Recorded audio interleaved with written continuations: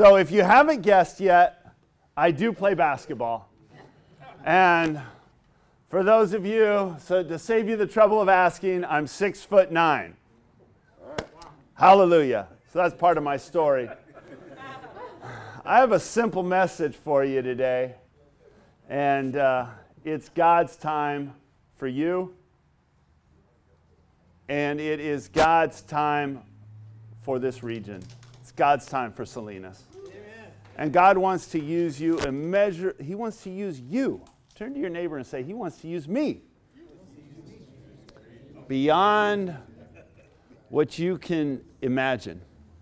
So I figured the best way to tell it is just to introduce myself a little and tell my story. So I grew up in Southern California, and probably unlike a lot of you, I grew up in a beautiful Christian home. Oh, by the way, this is my son, Teo. Teo, stand up. Oh, well, okay, just wave. I got 4 kids, been married 23 years in full-time ministry. I've been married 23 years to one woman. You got to clarify all those things in the Bay Area. And we got 4 lovely kids. August 3rd, we're going to be celebrating our 23rd anniversary. So, and August 2nd, I turned 29. No, I turned 49.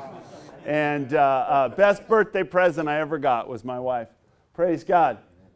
But I grew up in a beautiful Christian home in Adelanto in Southern California.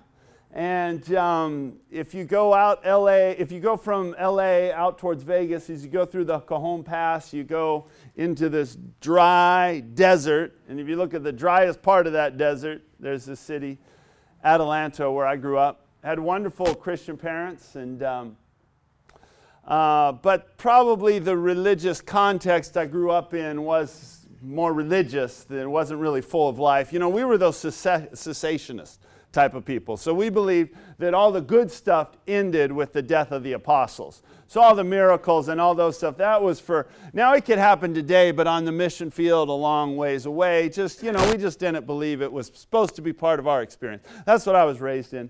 Anyway, so, you know, I don't really have any excuses. I had great parents, but I walked away from the Lord. I think I got, you know, hurt by religion. So I wandered in junior high and high school. Ended up playing basketball at the Masters College, if you've heard of that, in Southern California. It's an NAIA school, and the Lord bribed me to go there. He offered me a scholarship. And it was there that I was actually on a missions trip in Europe. On the summer before my sophomore year, I went on the missions trip because I wanted to play basketball in Europe, you know, and God is just crazy. He'll do whatever it takes to get your attention. So the judgment I'd always made is at least I'm not a hypocrite. So he exposed my own hypocrisy. And it was on that trip that the other teammates testified, shared their testimony. It's interesting. It's the first time I saw men, well, young guys that I could look up to, who were hungry for the Lord, who I could really identify as someone I could say was cool. You know, these were guys and they were talking about how for them basketball was so important, but when they gave their life to the Lord, it renewed their zeal. It wasn't any less because they were playing for the King of the universe. That was probably my first understanding of what we call now marketplace ministry. Because, you know, all Christians are in full-time ministry. You don't have to be behind the pulpit. In fact, the ones who need a pastor the most are the lost sheep. The lost sheep, I mean, if they're in church on Sunday, 90% of the job has already been done. The sheep who need a pastor the most are the lost sheep. And the lost sheep, who pastors them? All y'all in the marketplace.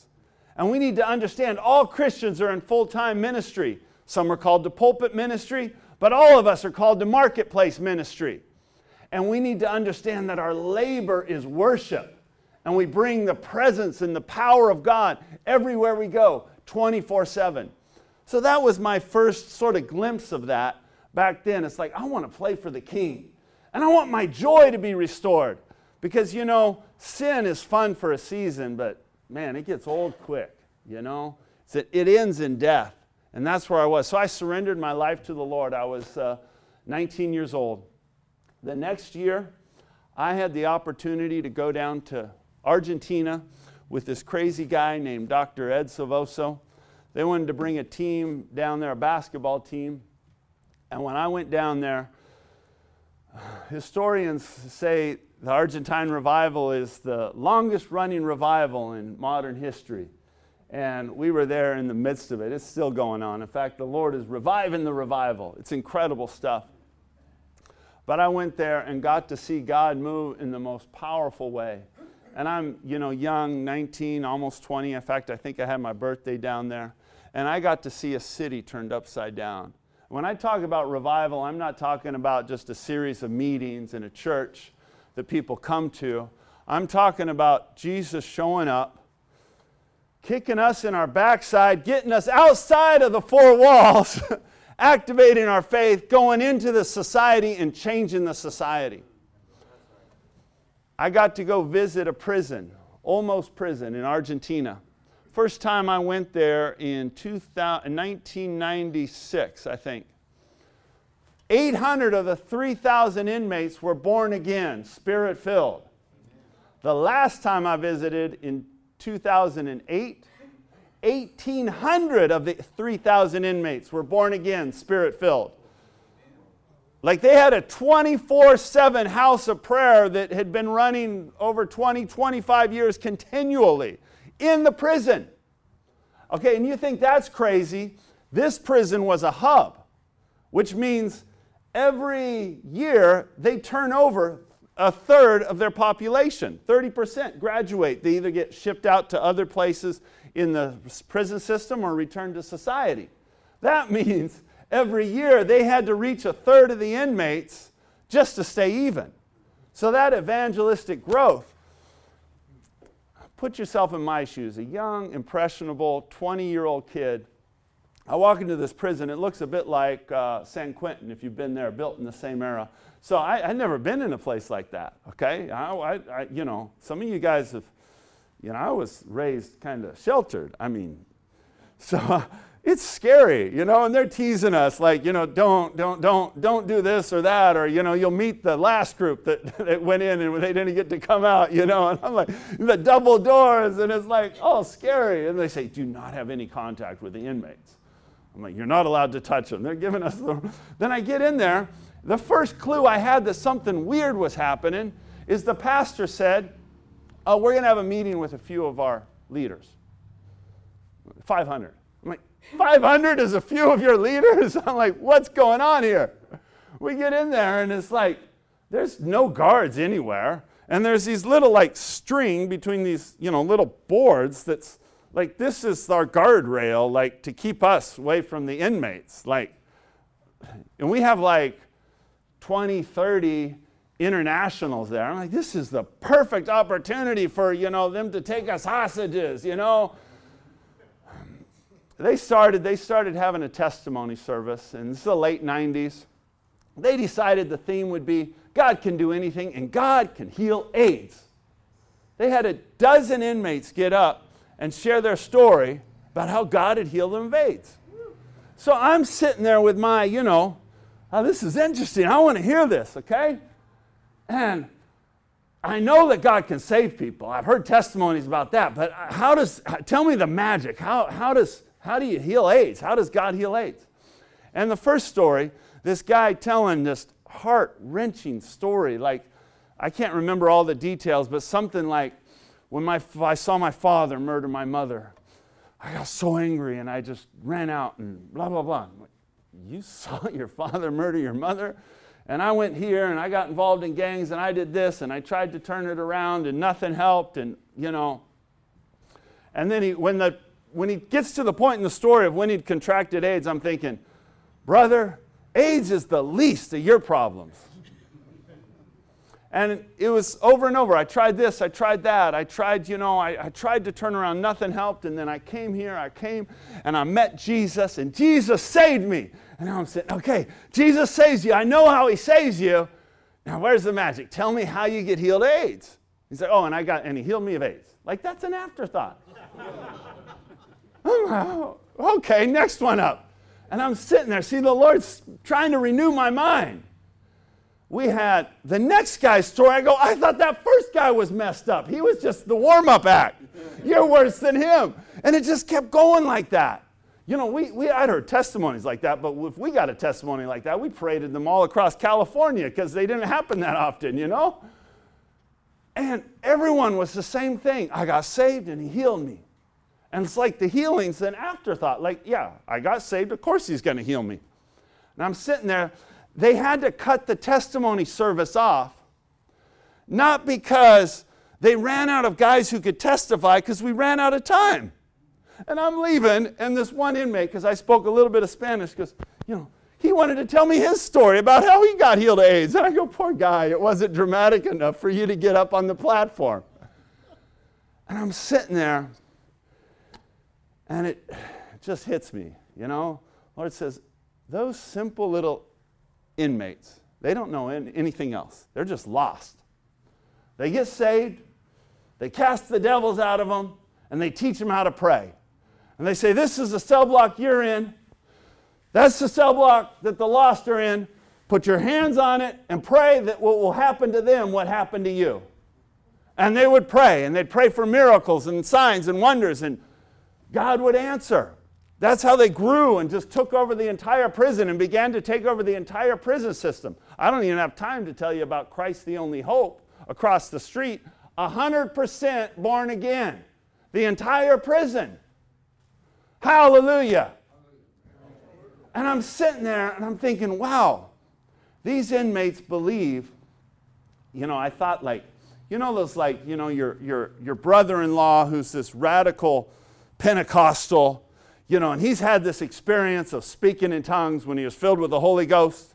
And he lay hands and he prays for you, you know, and he's got these old ladies that, you know, are praying for you. And like they just believe that you're going to get filled with the Holy Spirit and you're going to speak in tongues. And there's no way to get out of that situation, either to have an encounter with God or fake it. There's no other way to graciously get out of that situation. You know what I'm talking about, right? It's a little awkward. You know, maybe give me a little space there. And I thought about that. The Lord, and I feel the Lord telling me, those poor simple little inmates, they believe that if you get saved and you have AIDS, God will heal you. It's just part of the package. It's what Jesus died for.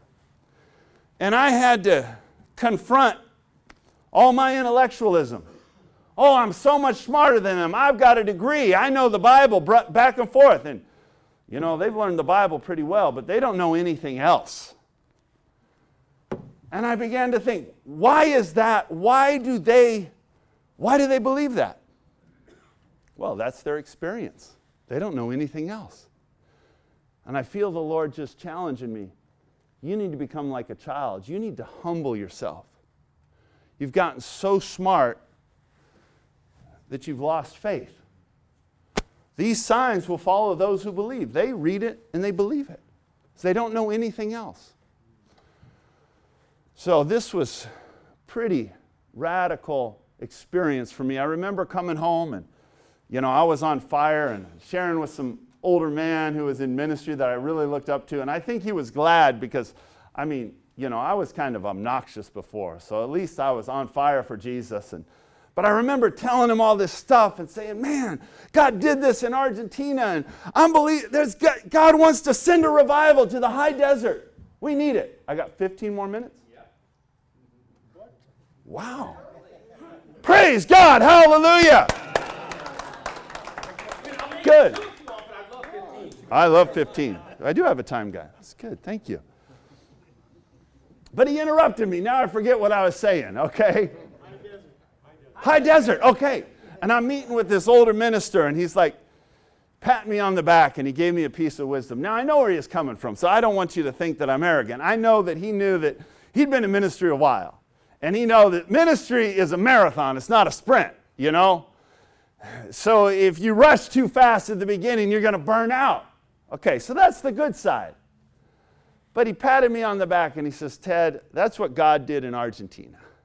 You can't expect him to do that here. And I'm like, praise God I was wise enough to not receive that. I said, no. Yeah, sure, it's not going to be like Argentina. Argentina's different because if he moved, I mean, you know, he'd have to teach us all Spanish, or half of us. You know, I mean, he's going to do it different. God loves us too, you know. It's going to be different. The flavor is going to be different, but it's the same Spirit. Because God is not the God of Argentina. How come we can have faith for these miracles as long as they're far away? How come we'll believe and fight and maybe we'll lay our lives down? We're certainly willing to crucify somebody else to believe that the Scripture is true and that every single miracle that happened in here is real, as long as it happens a long time in history. He's the King of Kings and the Lord of Lords. About that time, a friend of mine, young kid, about 4 years older than me, grew up in the same Christian school. And I'm read this book. This will mess you up. I'd been down there and I'd seen the revival, and Ed Savoso explains it. He talks about how our division grieves the Holy Spirit. Talks about how we can ungrieve the Holy Spirit by repenting. What a novel idea. About how important it is. There's one church in the city, and we've got to come together in unity. And that it's not a select few of celebrity ministers that are going to reach the city. It's about mobilizing everybody in the body of Christ to go out and to cover the city with prayer and with intercession. And that when we pray, we can change the spiritual climate. And I'm just crying out to God. Then I heard the news that my friend, he had been battling with, bipolar, and he'd gotten off. He was a good kid, raised in a Christian home. He was going to a Christian school, just one of the ones in our district that we would play against. And he was on the basketball team. He was like the upcoming star, after I left. So he really looked up to me, and, I'd play with him, play basketball with him. I heard the tragic news that, he got off his medicine and went crazy and jumped off an overpass and killed himself. Man, it just broke my heart. And when I hear stuff like that, I think, man, that just shouldn't happen. Where's the power of God? And not to point the finger at anybody, but the other side is like, if this is what's happening in the church, that's the one I know about. But that's happening all over. What about the people who've never even heard Jesus? California needs Jesus. And He needs us. And the Lord just put this passion in my heart. I came back. That's why I joined this ministry, Transform Our World. That was 23 years ago. We haven't looked back. Been up here, and I've been based in San Jose this whole time. We've been based in San Jose this whole time. And seeing incredible, how much time have I got? Incredible things happening all over the... 18 minutes. 3 minutes. The Holy Trinity, 3 minutes. He said 8, and he's the boss. Okay. Okay. 2 minutes left. And crying out, God, we've seen it happen in Argentina, and our ministry, these 23 years, is seeing it happen all over the globe. One of my friends, Pancho Murguia, who I will introduce you all to, one of Jeff Taylor's friends as well. Hi, Jeff. He's coming right here to Monterey in October. I'll introduce you to him. He went down, same prison, had the same encounter with me. He was pastoring a church in Juarez, Mexico at the time. Goes back and says, God, I pastored, I've succeeded as a pastor, but I'm not influencing my city, not the way they are. And he started all over to go reach his city. God started moving really powerfully, and then things took a turn for the worst. How do you know that sometimes when you follow the Lord, it's not all wine and roses? You go through some hard times. His city went through some hard times. A cartel war broke out there, and this violence just escalated. It became the most violent city in the world. You might have remembered it in the news, 2009 to 2012. On a good night, 12 people would be murdered. A dozen people would be murdered. On a bad night, it'd be 40 people murdered. This is right in 2012. Imagine waking up, taking your kid to school, and on the main overpass that you're driving them to, there's 10 corpses hung there, beheaded, hung there for everyone to see. And it was the cartel just saying, don't mess with us. This is what happens. Violence was out of control. And it wasn't just the violence. A third of the city fled. A third of the businesses shut down. Of those businesses that remained, 90% of them were paying extortion money. This is our friend, okay?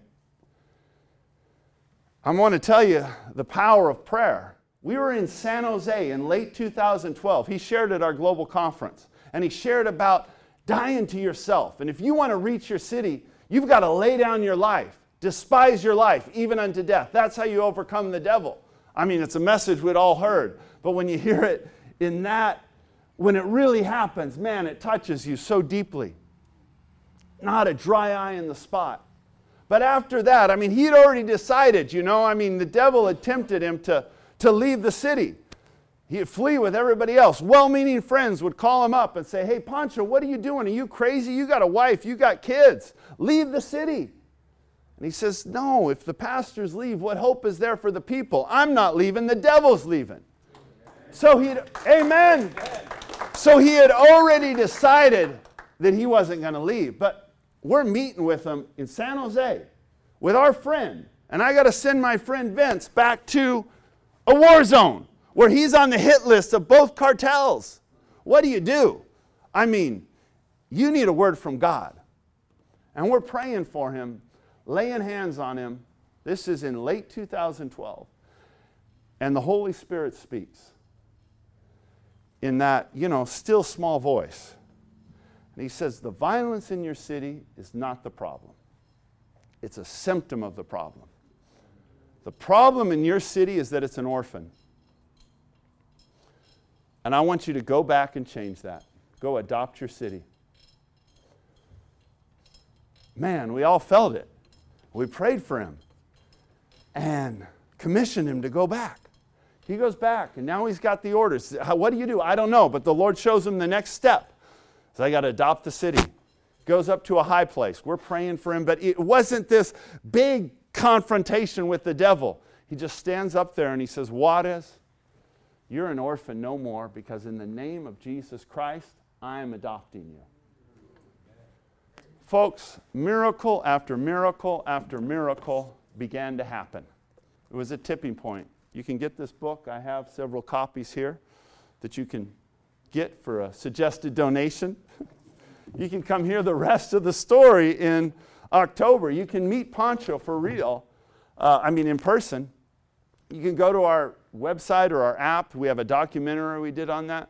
Within 18 months, the violence had dropped 90%. It had normalized. Now the city has been completely transformed. Miracle after miracle. God is saving so many cartel members. It's just supernaturally saving them, providing the way. God is moving with power. But folks, this is the killer, and this is the message I want to share with you. When that happened in San Jose, okay, there's real power. We have just confronted the most violent city in the world, and the Holy Spirit came, and not by might, not by power, but it changed it. And I'm sitting there and saying, God, that's beautiful for Juarez, but what about right here? I want it right here. You can't just do it there and forget about us. And we've been crying out, Lord, when are you going to do it here? How many of you have been praying prayers with me? Amen. When are you going to do it here? I believe now is the time. Now is God's time. In fact, that is why we're bringing our global conference here. Because God told us shortly after that, now's my time for the Bay Area. I want to visit the Bay Area. And he began to speak to me and say, you think the Bay Area is the redhead stepsister in the body of Christ? That eventually, after I move all over, you can go to Argentina and get the power of God. And maybe come back, and if you got a whole lot, I might also have something left over. Says, Ted, You're thinking so carnal. I desire that none should perish. Man, these stories get me fired up. But I want to tell you the conviction that the Lord keeps bringing me back to. Jesus already died 2019 years ago. And He already rose from the dead. And He desires that none should perish. And He spoke to us and says, I want to visit California. I have had this place in mind from the beginning. And if you're from someplace else and watching the stream, claim it for your area. There's an abundance. But I'm talking about where we're at right now. He wants to do it. And we believe He wants to do something incredible right now. And He says, I need you, speaking to us, Dr. Ed Savoso, our team, to give your very best. That's why we took our global conference and planted it here. Because that's our very best. That's the challenge I want to put before you. It's God's time for this region. I'm believing it's God's time for Teo. I'm believing it's God's time for me. I'm laying hold of that. I'm saying, Lord, these dreams I've had, let's brush them off. Yeah, I'm learning to be weak. And when I'm weak, you're strong. And I'll be weak, but I want your power to be made manifest through me. I want to see this stuff here. I don't want to just see a reflection a little bit. I don't want to hear about the Argentine revival. I want to see it right here. And the Lord's saying, give your very best. And that's the challenge I want to put before you. Give your very best. It's God's time for this region. It's God's time for me to finish. And it's God's time for Dave. Stand up, please. If you're willing to give your very best, all right. May I pray? Come on up here, Dave. Come on up, Vince. If you're standing up, raise your hand if you're saying, yes, I'm going to give my very best. Lord, you see this, Lord. Lord, you see this. This is before you. We're raising our hands and saying, yes, Lord. We'll give our very best, Lord. Receive our sacrifice, Lord, because it's all about you, Lord. And it's about your Son who died and rose again. In Jesus' name, amen. Amen.